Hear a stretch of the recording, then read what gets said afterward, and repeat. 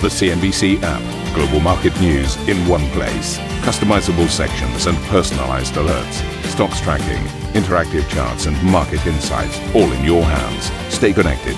Stay informed. Download the CNBC app today.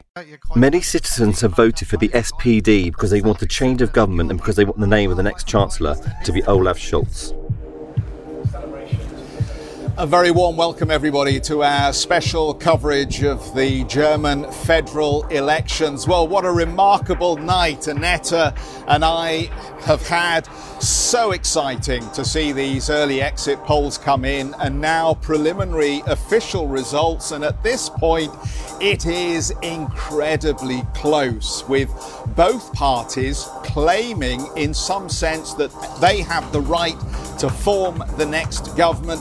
But ultimately, the reality is this is probably the worst showing we've seen from the Conservative Centre, the CDU, CSU, since 1949. Armin Laschet, though, still thinks he has a chance. We'll do everything we can to form a government under the union's leadership, because Germany now needs a coalition for the future that modernises our country. So the Green and the Liberal Free Democrats become kingmakers as negotiations are now looming. That could pave the way for Germany's first three-party coalition since the 1950s. This federal election gives the FDP a special responsibility. We do not underestimate the dimension of the challenges, quite the contrary, but we are ready to make our contribution. We have a mandate not only for future generations, but you can sense that this country needs a renewal, a real awakening, and above all, this country needs a climate government. Evergrande's EV unit tumbles in Hong Kong as it issues a call for cash and scraps A-share listing plans, while investors look ahead to another bond payment deadline on Wednesday. And elsewhere in the UK, well, they're considering calling in the army, believe it or not, to deliver fuel as panic buying bleeds the forecourts dry, with BP saying 1 in 3 of its stations has run out.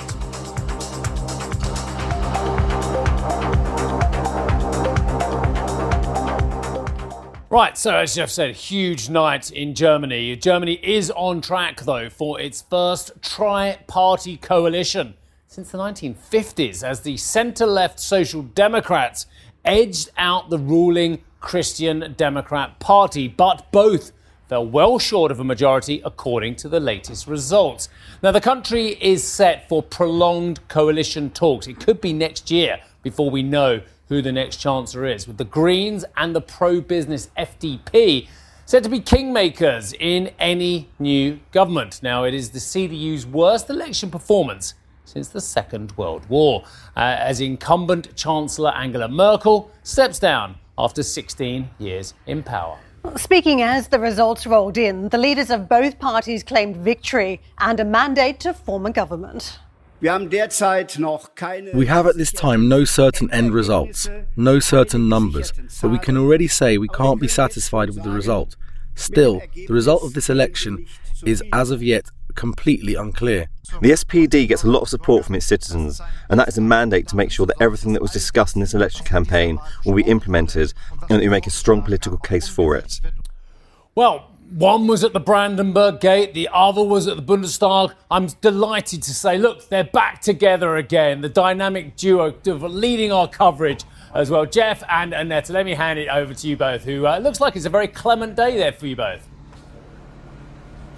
It's actually quite a nice morning here, Steve, and a little against the expectations, because the early forecasts were that we would get cloudy weather, and that seemed like a very good metaphor for the outcome of this election. In reality, it did seem as though we were going to see perhaps a decisive shift in leadership to the centre-left.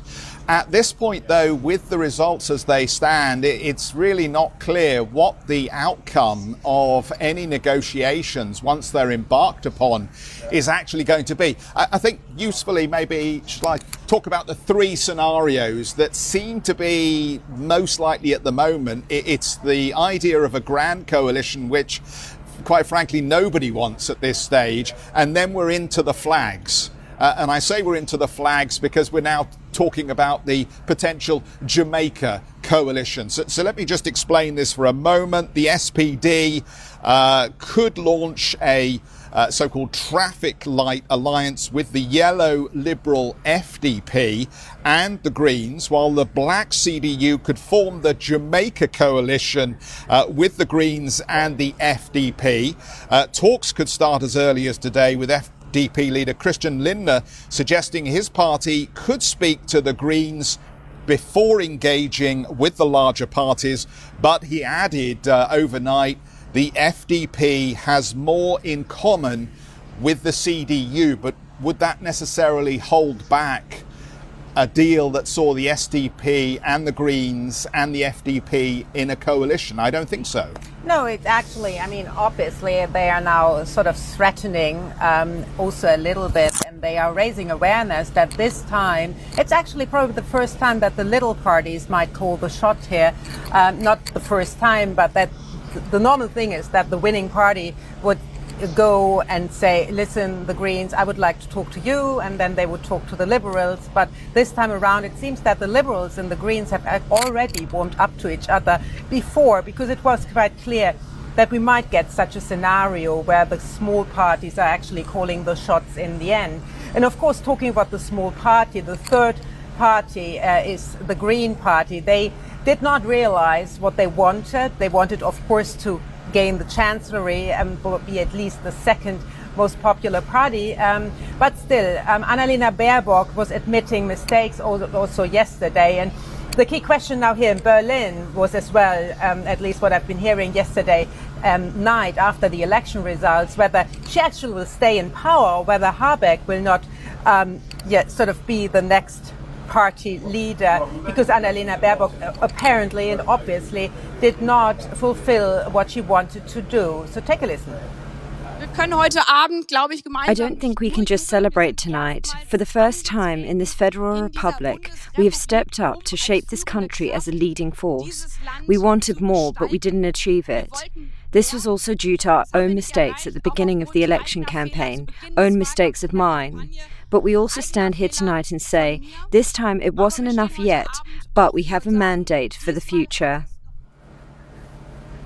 So as we have pointed out, also the Liberals count themselves as kingmaker in the looming coalition talks. I caught up with the chief whip, Florian Tonka, yesterday night and asked him how long those coalition talks might last.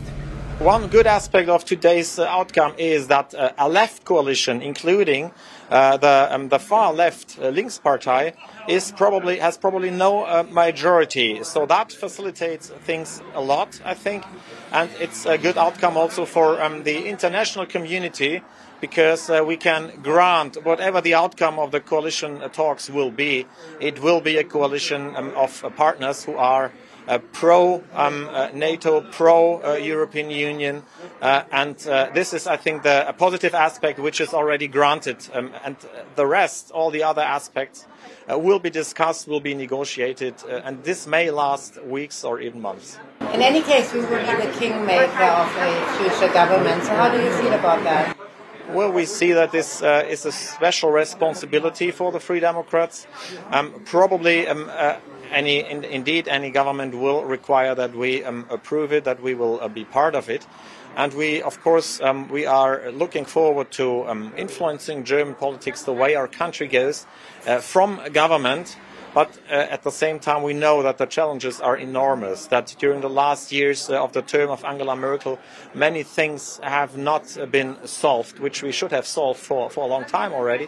So we will face enormous pressure, enormous challenges, and we will have to do quite a lot to bring Germany back on track.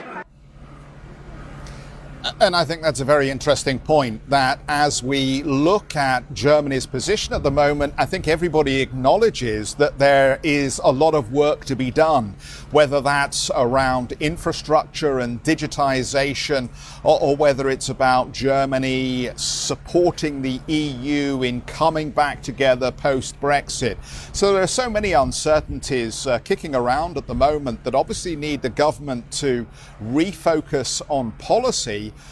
But right now we're just waiting ultimately to see how the coalition negotiations begin and what happens from here on in. But are there any certainties that we can take away from this for the business community and for the economy as a whole? I'm pleased to bring Carsten Brzeski into the conversation here, the chief European economist at ING.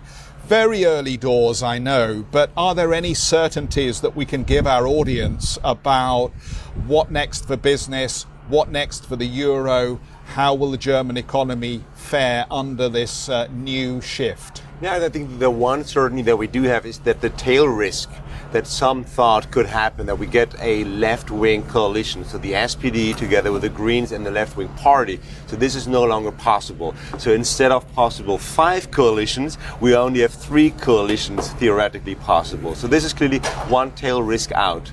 I think what we also will see that they have to compromise, so you can give it a positive or a negative spin. So the negative would be Germany never changes. Everything will remain the same. The positive spin is that we will probably have the 2 opposition parties joining the next government, and they will have an interest to actually deliver promises to their voters, and these are the Greens and the Liberals, focusing on climate change, focusing on digitalization and more investment. So this could clearly give a boost to the German economy. I think the negative side of all these coalition talks will be that the Eurozone, further European integration will probably be sacrificed, because here the smaller parties are clearly on extreme outer ends of what is possible. The Greens are more federalists for Europe, and the FDP would rather like to return to the no bailout clause.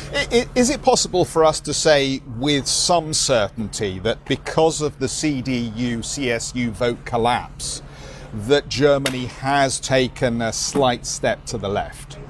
Is that possible at this stage? Well, or is even that too soon? Not really, because if you look, you could also see actually the center has become smaller, because the former Grand Coalition is now at 50%.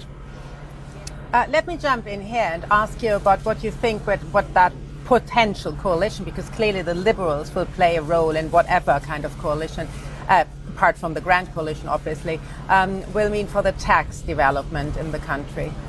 I think what you already mentioned it. So we have the Liberals being the natural ally to the CDU, and the Greens being the natural ally to the SPD.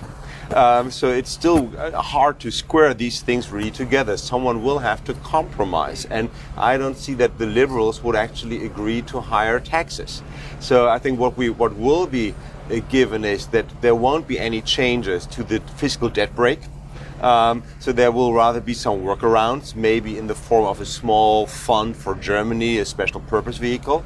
And the SPD and the Greens will have to find other ways to finance their social agenda, their social economic agenda, and rather than hiking taxes.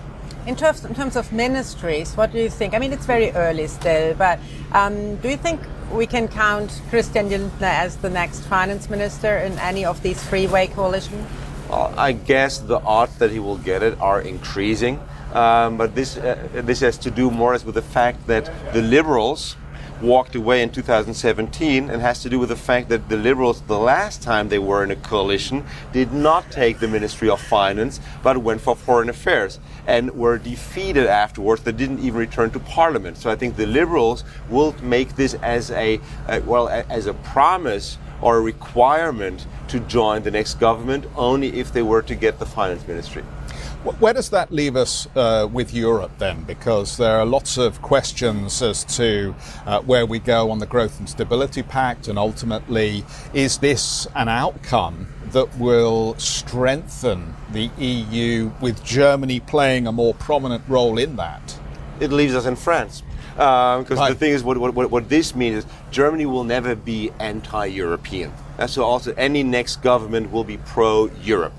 But they will not necessarily be pro more European integration, or a permanent Eurozone budget, or Eurobonds, or any other kind of transfer. So I think this means that Germany will continue rather playing a passive role in this discussion on the reform of the Stability Pact, of the fiscal rules, and will rather leave other countries like the French go ahead. And this means, as we have to wait then for the French presidential elections next year, that there is a vacuum.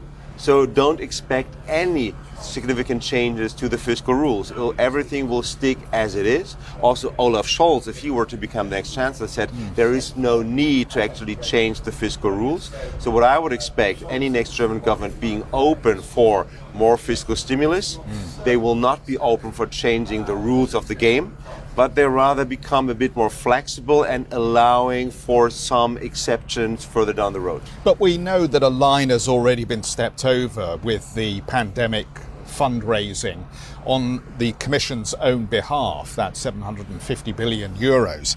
Are you suggesting that that's it, that we will not see Germany greenlight further significant fundraising on the Commission's behalf? I think we will see Germany allowing for further one-offs. But Germany will be extremely reluctant to really put this on paper and say we changed the rules of the game, because then you're going to lose voters. So what they will do, they will become extremely pragmatic and allow for overshooting, maybe allow for a small investment budget at the national level per member state. So all these things are possible. Don't expect really a fundamental overhaul of the rules. Let us talk a bit about defense spending, because clearly that was a big topic as well in the campaign. And I just was listening to Annalena Baerbock on Saturday, where she was talking about an active approach in Germany's defense policy going forward. And of course, she wants to have the foreign ministry. But what's that? An active approach to the Germany's defense policy under a green foreign minister? Well, we saw that the Greens last time they were in government between 1998 and then 2005, they also actually allowed Germany to enter the Gulf War. So what is very active means at least not being as opposing further defense spending like the left-wing party did, because this was one of the risk scenarios I think people were afraid of. If we were to get a left-wing government, how can they square it? How can they agree on any kind of defense spending? Well, whether this means that Germany under some kind of green involvement will really stick to the 2% benchmark in defense spending, I doubt it. But I think the positive thing about the Greens is they always advocated a more active role of Germany in international institutions, be it NATO, be it the European Union. So I think this new government, whatever it will look like, will clearly take a proactive role globally, unfortunately not on further Eurozone integration. And when it comes to Nord Stream, just moving on to Russia, because clearly we're seeing prices spiking, we're having a gas crisis in Europe, and things would be probably a lot better if we were to open that pipeline. So do you think we'll get it done quickly? I don't think we're going to get it done quickly. In all honesty, I don't even think that we're going to get a new government quickly. I still think that Angela Merkel will be the longest sitting chancellor, and to make this, she will have to hang in there until the 17th of December. And it's going to be these coalition talks, if they ever start, are becoming extremely complicated. We can all see, I think, agreements on headlines. But when it comes to the nitty-gritty details, like you said, so how do you finance the energy transition? Will you open up to Russia or not? There, the FDP and the Greens will really have a hard time to agree on these details. Let's wrap it up then just with a focus on maybe how our investing audience might think about the implications for different asset classes here. Is this a clear positive for the euro, this outcome? Is this a clear positive for bond investors, given what you've said about perhaps limitations on further borrowing? Is this a clear signal, a positive signal for maybe auto sector investors, because it slows perhaps the pace of the energy transition? I think it is a clear signal that Germany has woken up to the reality that it has to do something. That there are so many, let's say, economic construction areas which have to be speeded up very quickly. It also means there won't be any harsh or U-turn change. So this is always good, because investors never like abrupt changes. It also means that there will not be an abrupt change to austerity. So this is clearly good for bond investors. It will be a very smooth, subtle transition to this next government. But honestly, there still remains the risk that we end up with this grand coalition no one wants to see. Yes. That we might even end up in snap elections if everything fails. So it's unimaginable in Germany, but you cannot rule it out completely. So this means there will be some risks of how this whole thing plays out. Well, snap elections. You're the first person I've heard say that so far. But Carsten, thank you so much. Good to see you this morning. You're welcome. Carsten Brzezinski joining us from ING. Steve, let me send it back to you. But I just want to make the point that stay with us if you can for our full coverage this morning. Joe Kaiser will be joining us from Siemens Energy, the chairman of Siemens Energy, and a man who knows his way around the business world here in Germany, of course. So we're very much looking forward to that conversation in just a moment. Yeah, looking forward to that after the break, Jeff. Thank you very much indeed. And for more reaction plus analysis on the fallout from the German elections, check out the Squawk Box podcast. Right, coming up on the show, as you've just heard, Germany wrestling with the fallout from its election results. Europe looks for a new leader to guide it through the coming challenges. Well, it might come from outside of Germany, of course, that new leader, maybe even from Paris, who knows, but we'll have plenty more coming up next.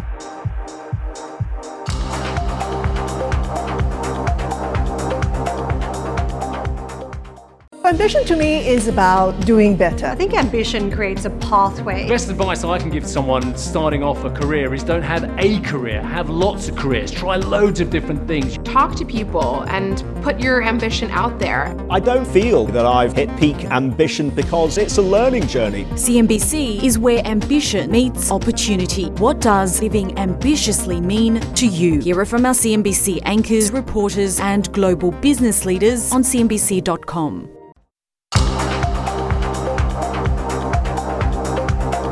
Let's take a look at the market action. It was a choppy old day of trade Friday session as investors again stewed around the Fed, wondering when the next rate hike or the first rate hike will come on the back of this crisis. So effectively the change in some of the Fed language this week, the movement we've seen on US Treasury markets has just put a little bit of nerves back into the markets, and you've seen it on that Treasury yield, but it's been reflected in stock trades too. We finally snapped positive on some of the major markets for the Dow and for the S&P by the close of trade, but the Nasdaq's still weak, and that's where the concentration of concerns are around any higher interest rate environment down the track. It's technology stocks now where you've seen that caution come back into the mix, but a bunch of other factors in the mix as well. Don't forget this week the US fiscal policy will be in focus. The House of Representatives due to vote on the $1 trillion infrastructure bill this week. Also a deadline on funding federal agencies. So big ticket items when it comes to politics this week. But the market will be closely also focused on Jay Powell, who'll be speaking on Tuesday and Wednesday. So plenty for investors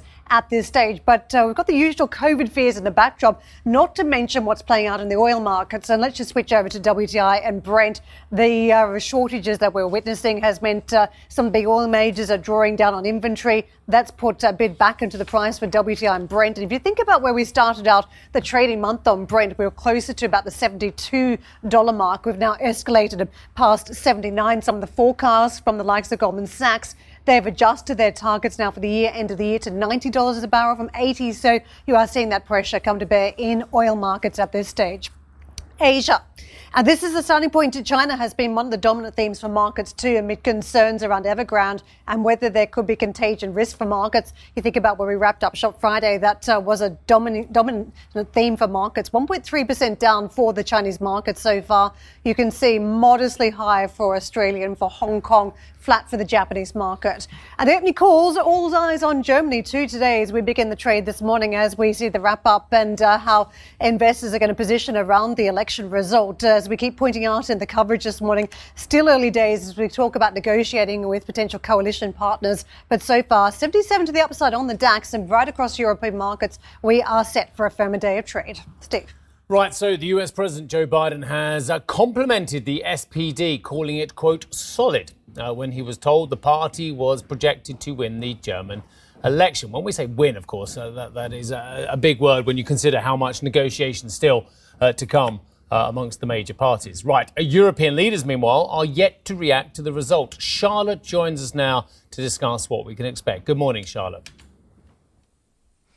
Good morning, Steve. As you said, no official reaction just yet from Paris, but there's no doubt that they're watching closely this election. You know, the Franco-German relation, of course, is key for the European Union. And while and a sign of this is that both Armin Laschet and Olaf Scholz have been in Paris and met President Macron in the past couple of weeks as part of their campaigning. Now, everything opposed Merkel and Macron when they first had to work together, whether it was age, political experience, style. One was conservative, one disruptive, one prudence, one was impatient, and yet it was a surprisingly strong alliance between the two leaders, despite a couple of episodes that were more tense. And this all culminated, of course, in the COVID recovery fund that was presented by the two leaders in May 2020, as seen as a very defining moment for both countries and for the EU. Now, Paris is confident that they can work with whoever, with Mr. Olaf or Mr. Laschet, whoever wins in the end, to become the leader of Germany. They know both men. They work with both, in particular Olaf Scholz, who's already finance minister, and the French government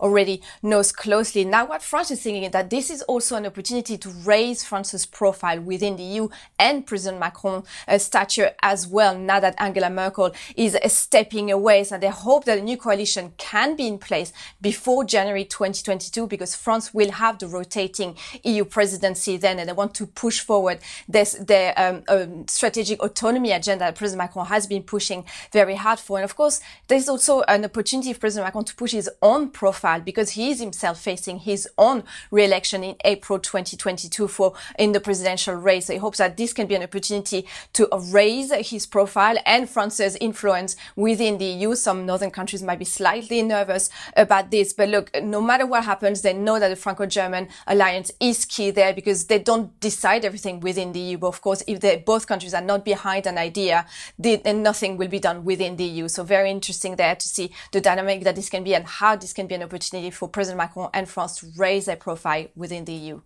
Thank you for listening to Squawk Box Europe Express. For more market-moving news, you can head to cnbc.com. Or join us again on the show with Jeff Cutmore, Steve Sedgwick and Karen Cho, weekdays on CNBC.